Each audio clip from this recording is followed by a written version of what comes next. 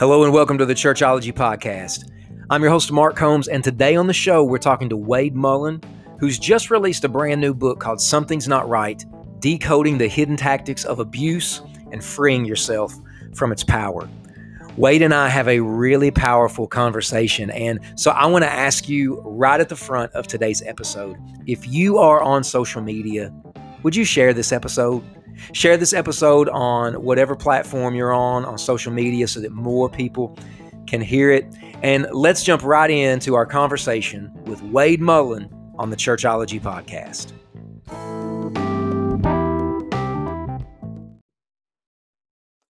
All right. Well, today on the show, we are honored to have Wade Mullen with us today. Wade, how are you? I'm doing well, Mark. How are you today? I'm doing really well. Doing great. And Wade's a professor. He's the author of a brand new book, Something's Not Right, Decoding the Hidden Tactics of Abuse. And Wade, more and more you hear stories about abuse. You hear stories about abuse in churches, organizations, denominations. More and more things are being brought out into the light and that sort of thing. Can you just give us a sense, how prevalent is abuse in specifically churches, denominations, and those kind of organizations?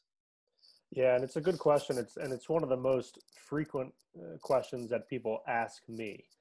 It's a difficult question to answer because abuse is so often kept hidden. Right? So we typically only are made aware of it when somebody speaks out, when there's an investigation, when somebody is arrested or charged with a crime. And so it's hard to know for sure.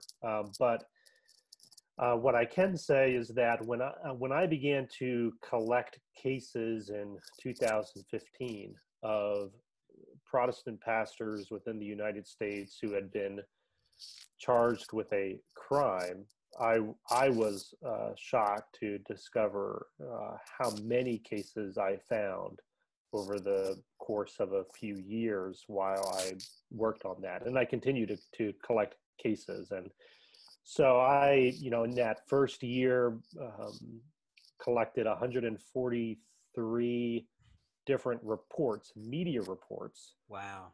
So it's not necessarily even all the arrests that have been made or the charges that have been brought against a pastor. These are the ones that made it into a newspaper or a TV report. And that really shocked me and saddened me. And also discovered that the vast majority of those charges were related to some kind of abuse, and the vast majority of those abuses were sexual in nature, and the vast majority of those sexual abuse crimes were committed against minors, against children. Wow. And so that opened my eyes to the scope of the problem and also the severity of the problem. And so I think people need to know that this is really happening. Yeah. It's happening across the country. It's happening across denominations and various faith groups. There's not one denomination or faith group that seems to be immune to this. And it's also happening in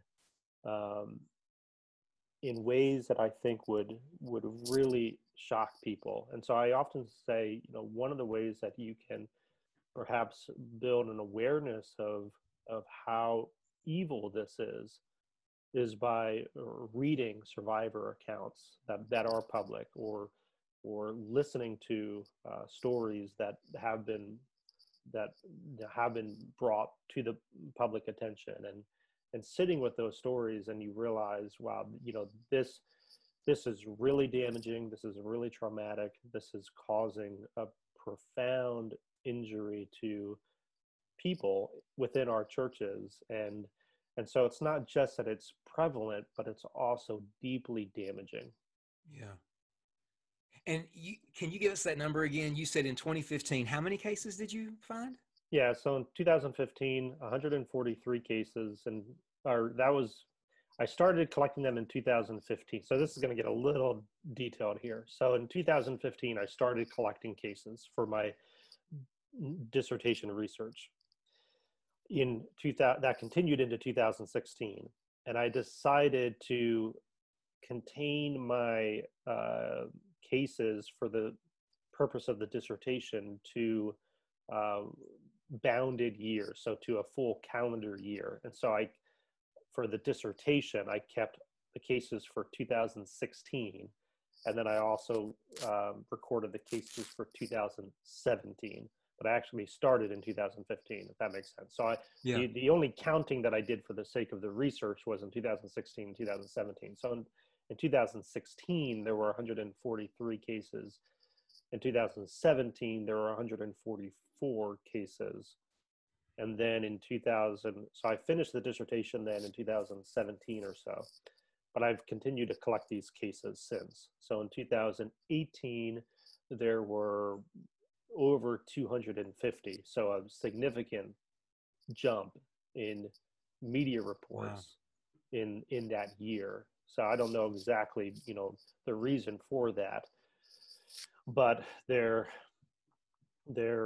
seems to be year after year in either this is staying steady, the amounts of reports that are being released of pastors who have been charged with a crime, or they're increasing. So one of the things that I say to people is that don't assume that things are getting better. From my seat, they seem to be getting worse. Yeah. And these are the cases that you're collecting, that you're aware of. There could be it's likely that there are hundreds more even. Yes. Is that right? Mm-hmm. Oh yes. Yeah. And so it's unlikely that a perpetrator is going to be found out.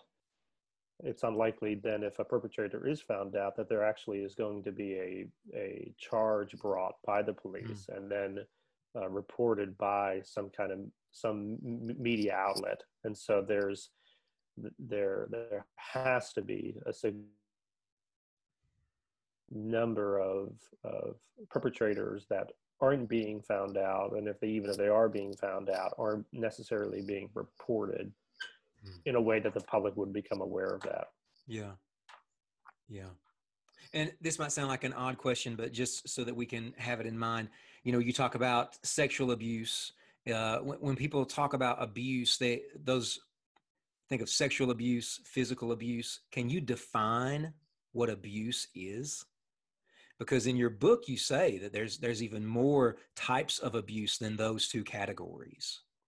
Yeah, and so abuse, just the basic definition of the word comes from the Latin abuti, abuti, which just simply means to use wrongly. So to use somebody or something in a wrong way is to abuse that person or to abuse that object.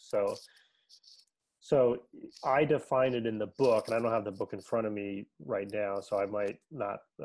So this will be a paraphrase. I define abuse as a process in which a person views another person or a group of people as an object to be used for their own benefit.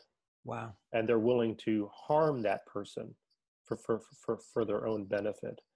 And so when somebody is using you wrongly, I think it starts with them viewing you as an object to be manipulated for their own benefit, for their own purposes. And so that manipulation, that misuse can happen in a variety of ways. So it's not just physical, it's not just sexual. It's also often emotional, and sometimes these things overlap. And so sexual abuse is also physical, and there's an emotional component to that as well. It causes emotional harm and psychological harm. And so these categories that often we work with are legal categories. And so if you are, like in my state in Pennsylvania, there are different types of child abuse that need to be reported if you're a mandated reporter, or ought to be reported even if you're not. So there's physical abuse, there's sexual abuse, there's emotional abuse. So these different types of abuse that seem to categorize the abuse based on the injury, based on the harm itself. But there's many ways in which somebody can be abused. So spiritual abuse is another category. So there's not a legal category for that, but an adult can be spiritually abused by another adult. There's financial abuse that takes place within a marriage often.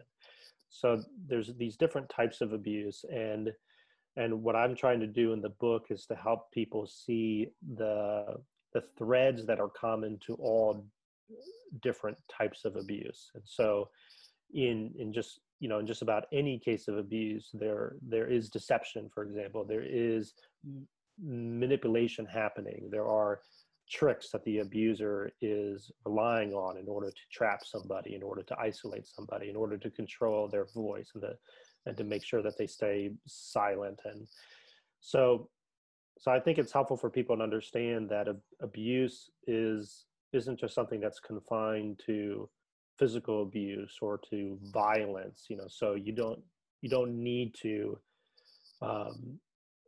create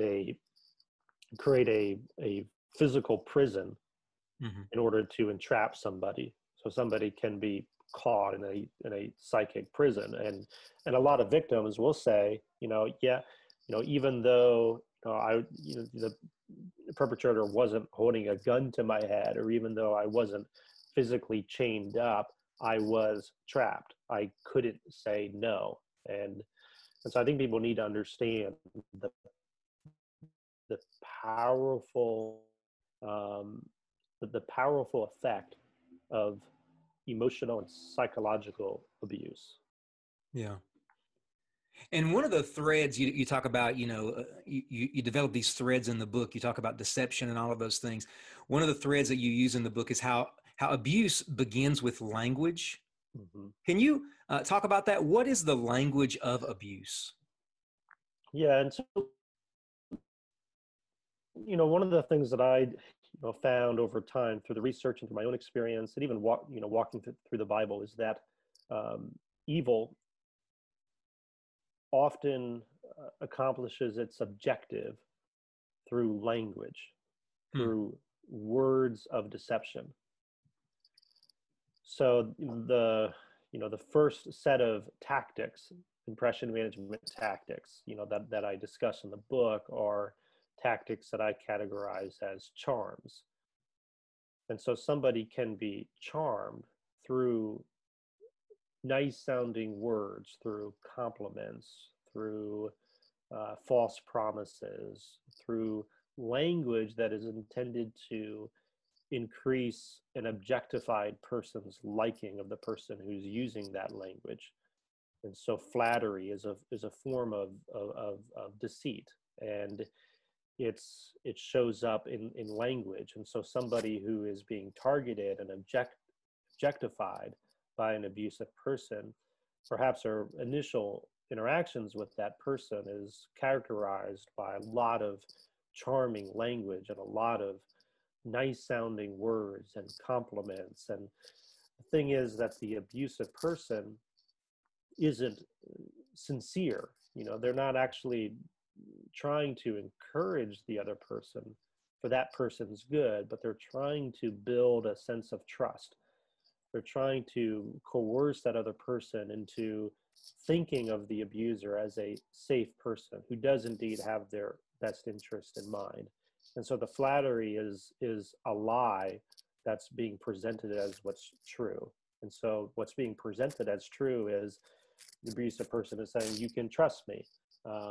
I have your best interest in mind. I'm a safe person. But there's a hidden agenda behind that, because then once that trust is built, the abusive person then often exploits that trust. And it's often only until then, at that point, that the person who's being victimized realizes that, okay, perhaps I've been tricked and deceived, and all of these nice things that this person has said, or all of even gifts, even if it's not words, sometimes, everything communicates, right? So even if an abusive person isn't using words, but is relying on a lot of gifts and a lot of helping behavior, a lot of favors, going out of their way in order to communicate through nonverbal means or through gift giving, that kind of thing, to communicate to the other person that, hey, you can trust me. And when in an abusive scenario, all of that is just a facade. It's a front that the abusive person is putting up. And so I've found that, in most of the cases that I have studied and in most of my own personal experiences, the person who was later discovered to be an abuser was also a very charming person at some point, was also known to be very, very nice to those around him or her. And that's a very disorienting thing, because it's hard to reconcile that charm Yeah. with what is later found out to be true about the abuse itself. And so I'm trying to help people to see that, there are signs that you can look for that begin in the language itself. And the language is often a charming language that is trying to present itself as an angel of light, as something that is good. And in fact, when an abuser is using that, it's actually a trap. Yeah. You referenced a minute ago impression management, and I thought that was such a powerful part in your book. You even paint the picture of actors on a stage, and there's things happening backstage, and there's the audience. Can you describe what impression management is? Yeah, and impression management is something that was a concept. It's a concept in sociology was initially advanced by a man named Irving Goffman, and he was a Canadian sociologist who wrote this book here, Okay. The Presentation of Self in Everyday Life, published in 1959. And it's a fascinating text. And so if you really want to understand impression management, I would recommend reading this. It's an academic text, but it's a brilliant text on how individuals present themselves as they go throughout their everyday life. And so you can think of impression management as an act on a stage where there's a performance that's being presented to an audience. And that performance is an attempt to shape, manage, manipulate the perceptions that the audience is forming of the actors on the stage, of the performance itself. And, in every theater production, there's a front stage version, what the audience sees. And then there's a backstage version. There's a backstage that the audience doesn't have access to. It's behind the curtain. And actors, leave the front stage and they go behind the curtain to the backstage, and then they can stop their performance, right? So they can be free to just be themselves, knowing the audience access to what's happening behind the curtain. And they can also, behind the curtain, plan their performance on the stage, so that when they come back on the stage, and then they have an act that they've prepared. And so that's all that is a metaphor. It's not saying that theater and all of that kind of stuff is bad, and it's also not saying that the ways in which we manage our impressions in everyday, ordinary ways as we go throughout our day is necessarily bad. Mm-hmm. Impression management becomes a problem when abusive individuals and abusive organizations who are seeing other people as objects to be used for their own gain, when they use impression management in order to shape and manipulate the perceptions that others are forming of them, so that they can then deceive them into giving them what they want. And so perhaps, somebody wants to be seen as trustworthy, and they're a leader of a nonprofit, and they present themselves as being trustworthy, someone that the public can trust with their funds. So they solicit money and donations and put forth this impression that all of the money that's being given to them is being used to advance the mission of the nonprofit, and it's for the good of the public. But then behind the scenes, that nonprofit organization or the leader at the top of that nonprofit might be misusing those funds and using those donated funds to to enhance their own personal life. And so what you have is a front stage performance that's being presented to the audience in order to get something from them, in this case, money and trust. But then behind the curtain, there's a very there's something else going on that the audience isn't aware of. And so that's the kind of impression management that I'm trying to help people begin to see. Yeah. I just thought that was such a fascinating way to think about it, and part of your book. All of these things started to come to my mind of prominent cases of abuse that were brought to light, and there it is in the news and all of these accusations and stories. But when you go to, say, the church's social media page, come this Sunday because this is going to be the best week ever. It's business as usual. Everything is great. Is that a form of impression management? Almost as if hey, nothing to see here. We're moving forward. The mission is still happening. Is that it? Yeah, well, it absolutely is. Because you would think that if somebody within the walls of the church has been abused, and if that's even made known, that the whole body, use the metaphor of the body, the whole, when one part of our body is in pain, the rest of the body gives attention to that. Yes. And continues to give attention to that part of the body that's in pain until it's well again. And I think churches ought to normally react in the same way. And yet what they often do is they try to disconnect, they try to separate themselves from that part of the body that's in pain, because that represents a threat to their image often. And so they don't want to be seen as a place where abuse might happen, or a place where somebody, an innocent person, a child, might suffer great harm at the hands of somebody within the church.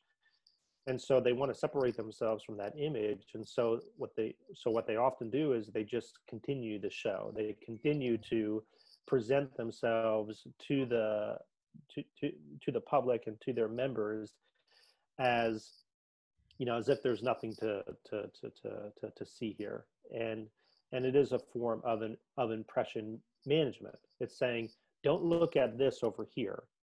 We don't want you to put, and that's what needs to happen though. Yeah. Right. But what the church is saying, no, we don't want you to look at this pain, this abuse, this trauma, this unethical behavior. We want you to keep looking at all the good that we're doing. Yeah. Wow.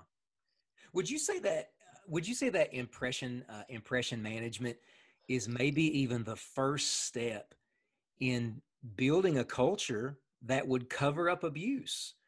This is how we always have to be thought of in the public, so impression management. And maybe even without realizing it, subtly we're building a culture where if abuse happens, we will cover it up because this is how we want people to think about us. Would you say that impression, it could be the first step towards building that kind of culture? Yes, absolutely. I think it often starts there, where perhaps the organization wants to give the impression that they are special in some way, or they are pure, that they are a place where this kind of thing couldn't happen. And so, one common tactic of impression management is self-promotion, where you promote yourself, you promote your values, you promote your successes, you volunteer information about yourself in order to give the impression that you are perhaps better than you really are. And so we do that as individuals often, but organizations can also do that, where leadership or an entire community can team together to present themselves to the outside the church as being special, being premier, being exemplary in some way. And so if they have this unhealthy preoccupation with putting up a front so that other people will think highly of them, then when something comes along that might disrupt that image or threaten that image, then the organization, I think, is more likely to shut that down. So if a victim comes forward with a story, and perhaps that story is reported to the police, and perhaps there's a media then article written about that. Well, the church might see that as a threat to the image that they have created on the eyes of the public. And so you can often then trace that back to this unhealthy preoccupation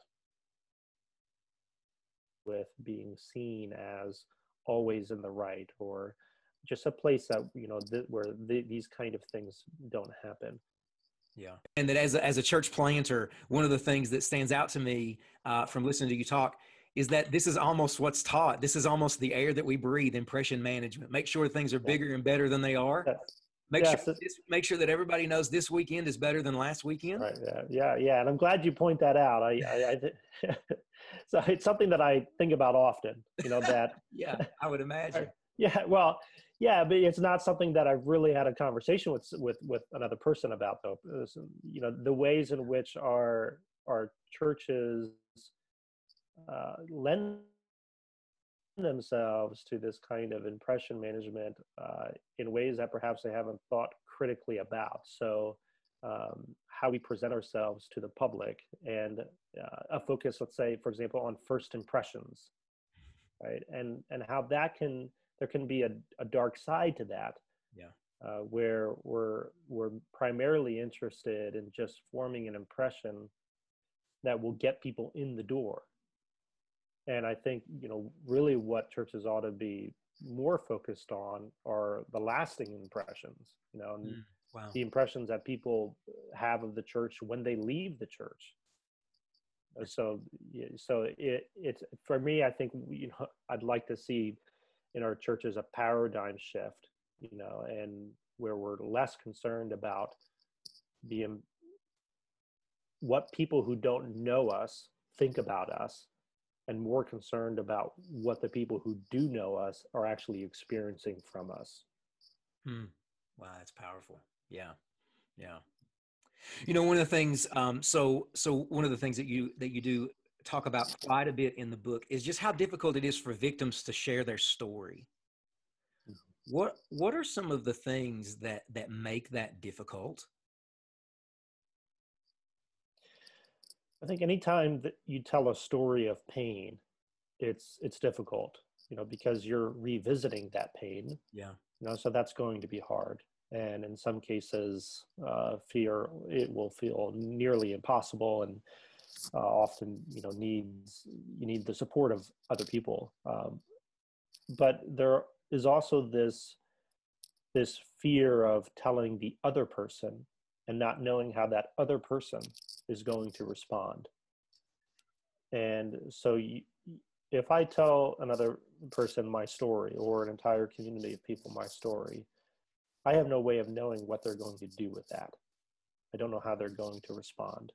So some people, when they hear a story of trauma, when they hear a story of abuse, they, for whatever reason, can't even listen to that. And so I've seen some just walk out of the room when a story is being told.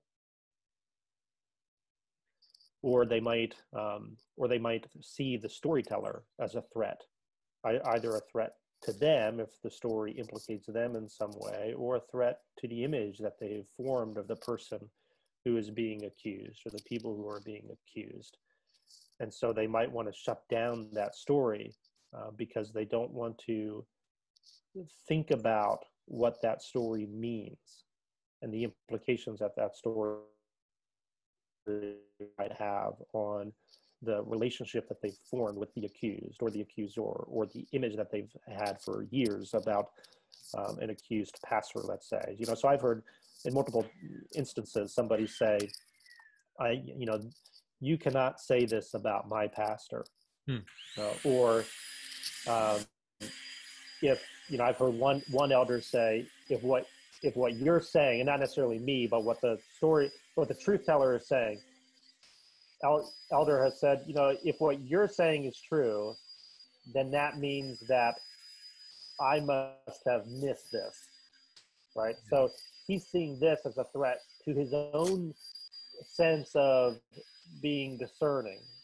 So what so often happens is the story and the storyteller are viewed not as people who need to be heard, need to be affirmed, and need to be helped, but people who are threatening the institution or individuals in some way. And so then the other thing that can happen is a threatened person then can retaliate.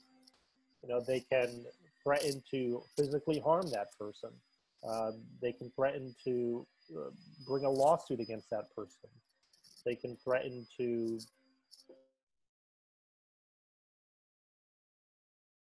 things that they might think will silence that person. So they might say, if you keep telling this story, then it's going to ruin your life. It's going to ruin your family's life. It's going to ruin the life of the accused. So they're saying you need to stop doing this because it's going to bring destruction. Yeah.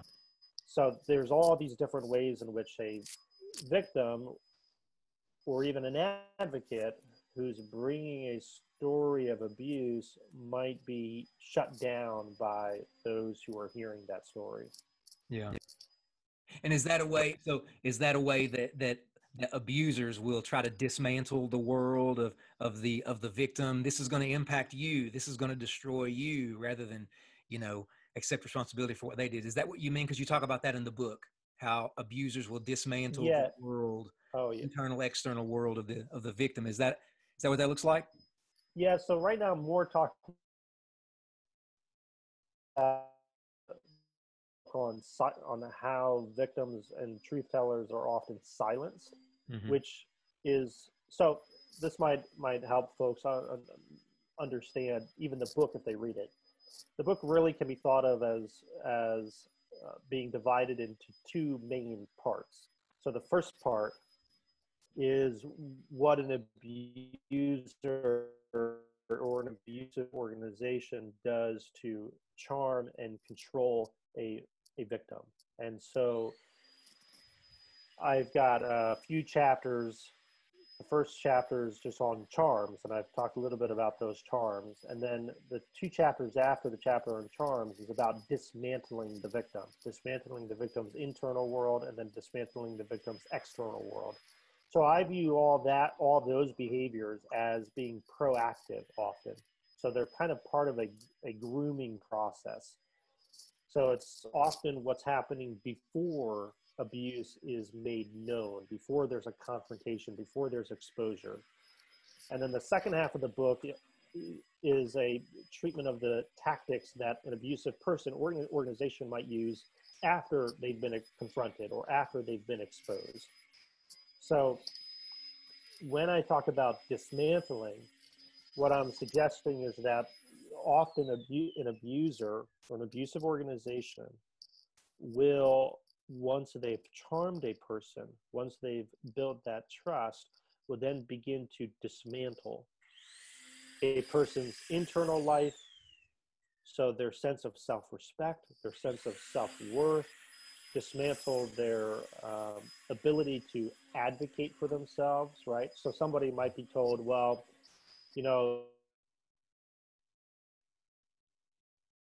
you really, you really shouldn't be worried.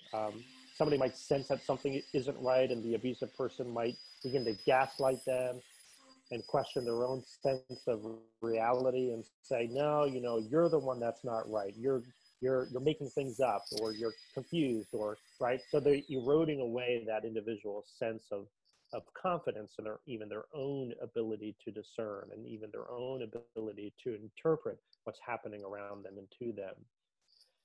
Nicknaming is a common form of assaulting somebody's sense of identity and worth, where an abusive person often will call an objectified, victimized person various names. It's kind of a way to belittle the other person. And so what often happens then is the victim reaches a point where they're afraid of that person. Even though they've been charmed, often they reach a point where they're afraid of that person. They feel trapped. They feel like they can't say no. And so what's happening is that the abusive person is dismantling that victim's sense of inner confidence, their inner sense of self-respect. And then at the same time, they're dismantling the victim's external world. So if they wanted to reach out for help, like get help from a therapist or get help from perhaps an authority, an external agency, or get help from a family member or a friend, oftentimes a victim, discovers that the abusive person has been working to dismantle that external world as a way of cutting them off. And so they might even say things like, you really shouldn't be talking to them. They don't really care about you. And French, sometimes I've encountered cases where even between friends, adult friends, where one person in the friendship is toxic and abusive toward the other friend, and that friend who's been victimized, who finally begins to put an end to this and create some boundaries and reach out for help, they've discovered that over time they've lost their friendships with others because the abusive person in that relationship has over time controlled more and more their time off other friends. Yeah. And so that's an example of the kind of dismantling of a victim's external world that takes place. And so often it's proactive, where the abusive person is using these various tactics in an assertive, proactive way to get the victim to the point where they're both charmed and they're isolated and they're cut off and they're debased. And so get help when there is actually an assault that takes place, when the abuse becomes more severe, when boundaries are clearly crossed, and let's say somebody is violated in some way, they discover that they've not only been charmed, but they've also been dismantled. Yeah. Wow. So wait, just a few more questions. So what does it look like for a church or denomination, a network, to respond correctly to abuse? If an allegation is brought forward, someone comes forward, what does it look like when someone responds in the appropriate manner? Yeah, I think that's a great question, and I'd love to see more and more churches asking that question. Because sometimes they think that that kind of thing will never happen, Mm. and so they are overconfident in that sense, and because of their overconfidence, then they have some blind spots and think this will never happen here. And then when it does happen, they're not prepared to respond well. And so I think it's good to even ask that question. What will we do, if we encounter this?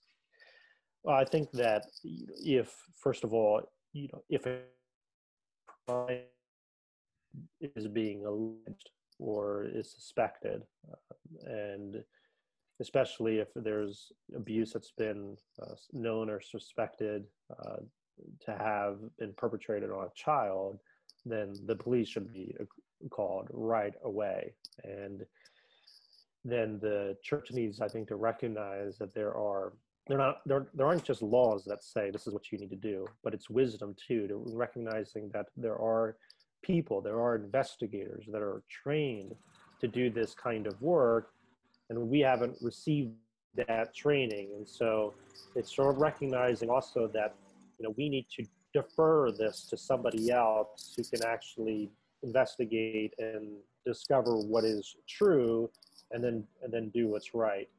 So there's that need to report often. Also think that, let's say, it's not a criminal kind of abuse. Let's say there are adults who in the church who say that the pastor has been spiritually abusing them, has been lying to them, has been mistreating them. And they bring their story to a leadership team. I think that the leadership team needs to begin with a posture of openness and being willing to listen to someone's story in an unrushed way, So they oftentimes what happens is the survivor or the victim comes to leadership and they want to tell their story because they hope that these are people who will want to know that this is happening and will want to put a stop to it. But sadly, often leadership will say, we're going to stop you here, or are you sure you want to tell us this? Or in some way, they try to communicate to the person who's bringing their story of pain that this isn't something that they want to hear. Mm-hmm. And so I think I think that has to be avoided, and people need to be willing to listen to the story that's being told to them, and then consider that it's very likely that that story is true. False allegations are extremely rare,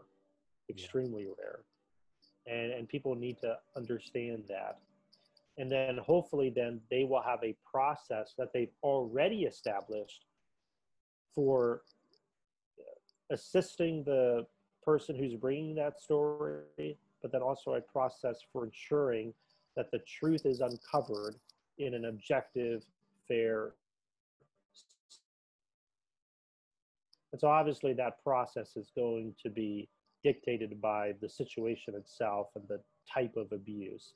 But a church, I think, needs to think through this ahead of time so that they know, okay, if we're presented with this kind of information, this is how we're going to respond in a way that is ethical, in a way that is lawful, in a way that is safe and fair for everyone involved. Yeah. And then on the other side of that, my final question on the other side of that is somebody that's watching or maybe listening and they're a victim of abuse and they're thinking, who do I talk to? Where can I go? What do I do? What would you say to them? Yeah, and I would say that talking is an important part, mm-hmm. Of the recovery and healing process. And so sometimes too, an abusive person will convince us that we shouldn't talk, we shouldn't even consider what's happened to us.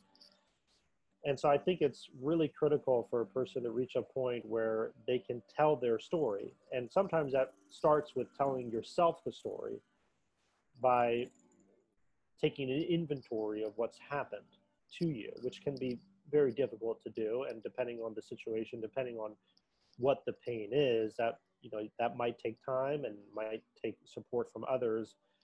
But if you don't have somebody else who's available, or somebody who's trustworthy that you can go to and tell your story to, then sometimes it helps just to tell yourself the story. There's various ways that somebody might do that.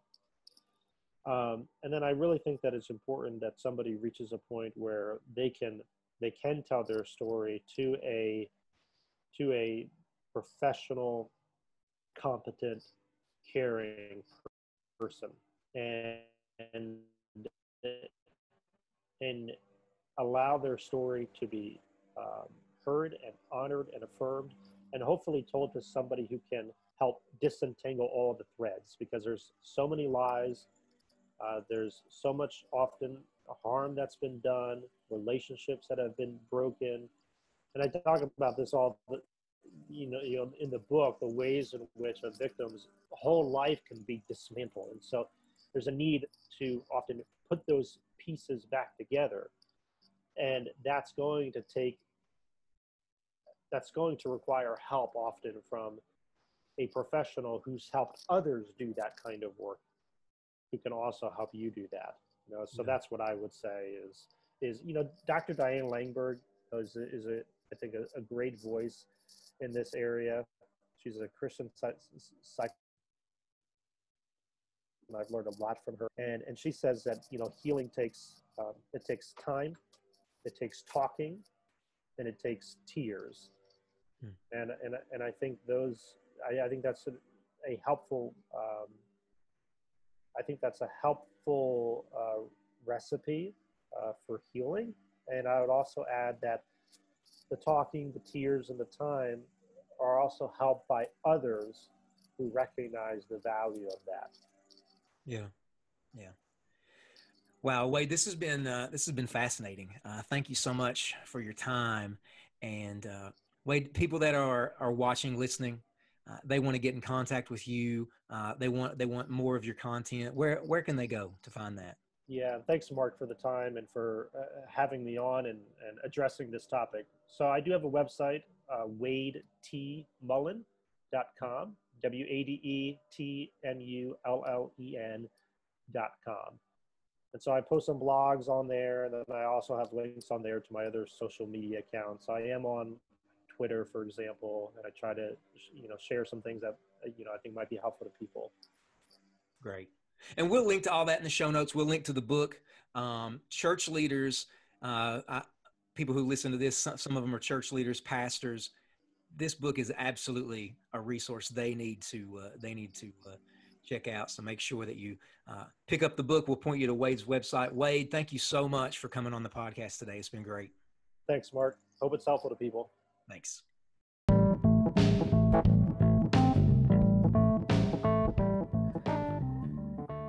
Listening to Wade talk about impression management ought to cause a lot of alarms to go off in the culture of celebrity pastors, churches, conferences, and just ask ourselves, where's that going to take us? We have got to be people of the truth, but it's impossible if we're building a culture of lies, manipulation, and just putting out a picture of who we are that doesn't reflect reality. And so make sure to check out the show notes for links to Wade's website, where you can pick up his books, and also how to connect with him on social media. And speaking of social media, if you haven't followed the Churchology Podcast on Facebook, Instagram, and Twitter, we would love to connect with you. Hey, if you have a moment, make sure to leave us a rating and review. That helps more people find the podcast. And the best way to never miss an episode is to subscribe wherever you listen to podcasts. We'll be back next Tuesday. We've got a conversation with Graham Joseph Hill about his book, Holding Up Half the Sky, a biblical case for women leading and teaching in the church. Trust me, you do not want to miss it. So until then, let's connect on social media, and we will be back with a brand new episode next week of the Churchology Podcast.